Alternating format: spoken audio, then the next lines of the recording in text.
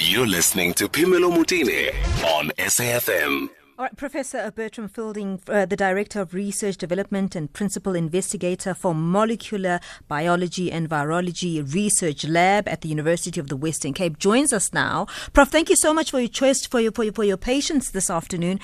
Just, I felt that the press conference earlier on was quite comprehensive. However, this was the first time we had officially heard anything from government. Does that concern you? So I think government and even the WHO is caught in a very difficult position. With the swine flu outbreak a couple of years ago, the WHO was very quick to put in travel restrictions and emergency control measures. And it turned out that it was premature. So in this case as well, so very early on in the infections, and even though people are panicking, it's not really needed. And yet I think government has now realized that to prevent a full-out panic, there needs to be a response. So it is not very out of the ordinary for a response to come at this point in time, I think. How do we define an emerging infection? So an emerging infection could be one of two. It could either be a re-emerging infection, which means that it is an infection that was present in the population but has since disappeared and then re-emerges, so it comes back into the population. But then we also have novel emerging infections or new ones, such as with the current virus.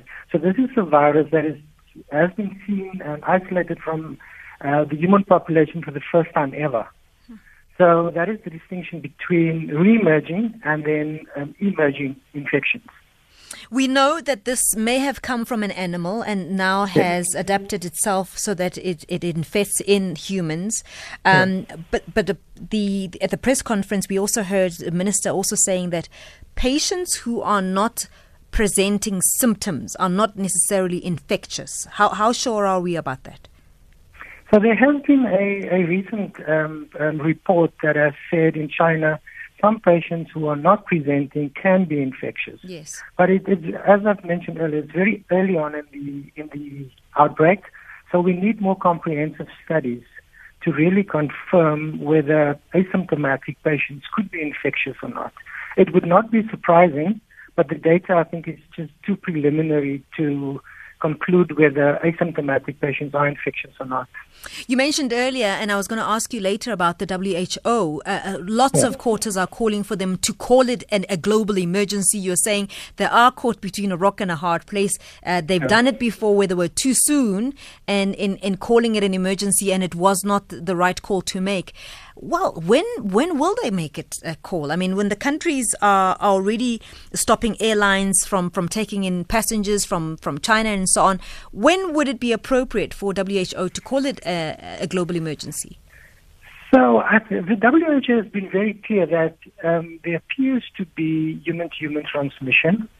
However, for human-to-human transmission to happen, the patient needs to be in close proximity to people, in essence.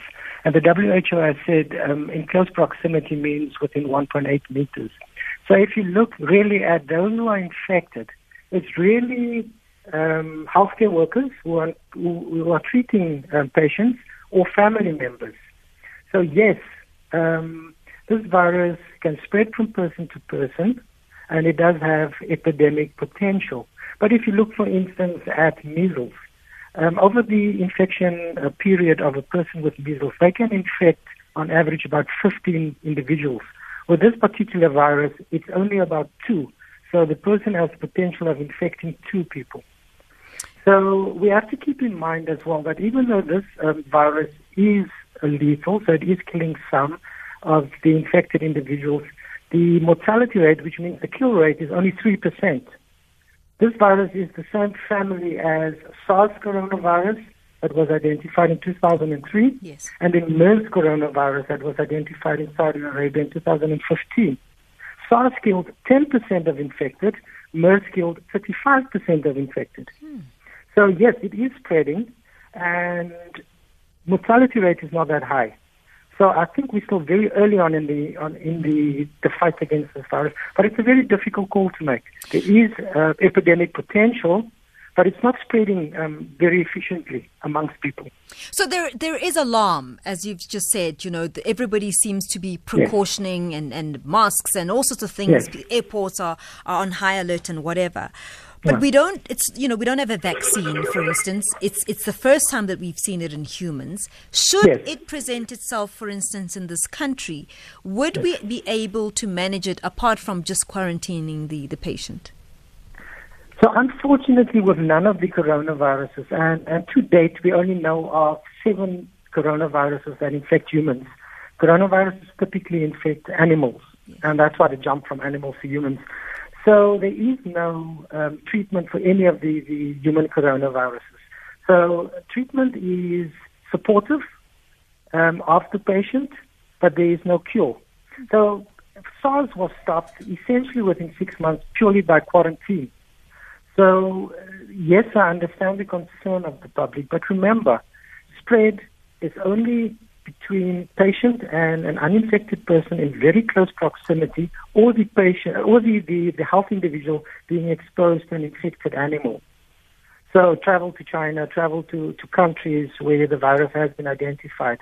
So the risk of spread, there is a risk, but the risk is not that high. And it can be effectively controlled by quarantine of the infected individual. And that's about what we can do.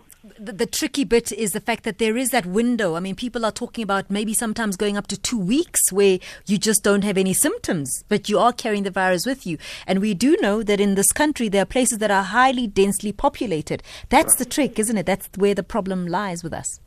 Sure. So if you look at some of the new reports coming out, the clever people are now looking for what is called a super spreader. So this is one person that's infecting a whole lot of people. What is unique about super spreaders? These people have very high viral numbers in their system. So they are more likely to be asymptomatic and then spread. If somebody is asymptomatic, the chances of them being infective is much lower because typically they would have a lower viral load. So the chances of you being infected by an asymptomatic person, even though it is there, it is much lower than somebody who is actually ill, admitted to hospital. They would have a much higher viral load, which means that you would be exposed as a healthy individual to a much higher concentration of virus, which increases your chances. So the risk actually decreases if it is not an ill person presenting symptoms. I mean, this gives us some comfort, I have to say. Apart from what we've been told, I wonder about, should we find a patient that finds himself in this country by ever means of movement? Do you feel, understanding and knowing what kind of health system that we have, we adequately equipped? Look, in 2003, with the SARS corona outbreak, we had one potential infected individual landing in PE as well, and he came from the Middle East as well. This person was never confirmed, but I mean, the person, as soon as the person stepped from the plane, was quarantined. So I think the initial screening at the airport is very important to pick up ill individuals. Yes, you could have somebody asymptomatic slipping through, but I think that we are equipped to deal with it. If you look at how we dealt with SARS and even dealt with the MERS coronavirus from Saudi Arabia. Remember, we sent many of our Islamic friends goes on Hajj every year. They return from an area where MERS coronavirus is essentially endemic at the moment. And yet we've not had an outbreak of MERS in South Africa. Really? So obviously our screening procedures at the airports and how we handle these cases seems to be adequate. Then that's very, very comforting. Thank you so much for making the time to talk to us, Professor Burtram Fielding, the Director of Research and Development and Principal Investigator for Molecular Biology and Virology at the lab there at the Medical BioSciences, the University of the Western Cape. And really, you're more than welcome to give us a call on 0891 104 207 with your comments on that one. 1:30 now. Let's go to Utsile Saku for the latest in headlines. Good afternoon, Utsile.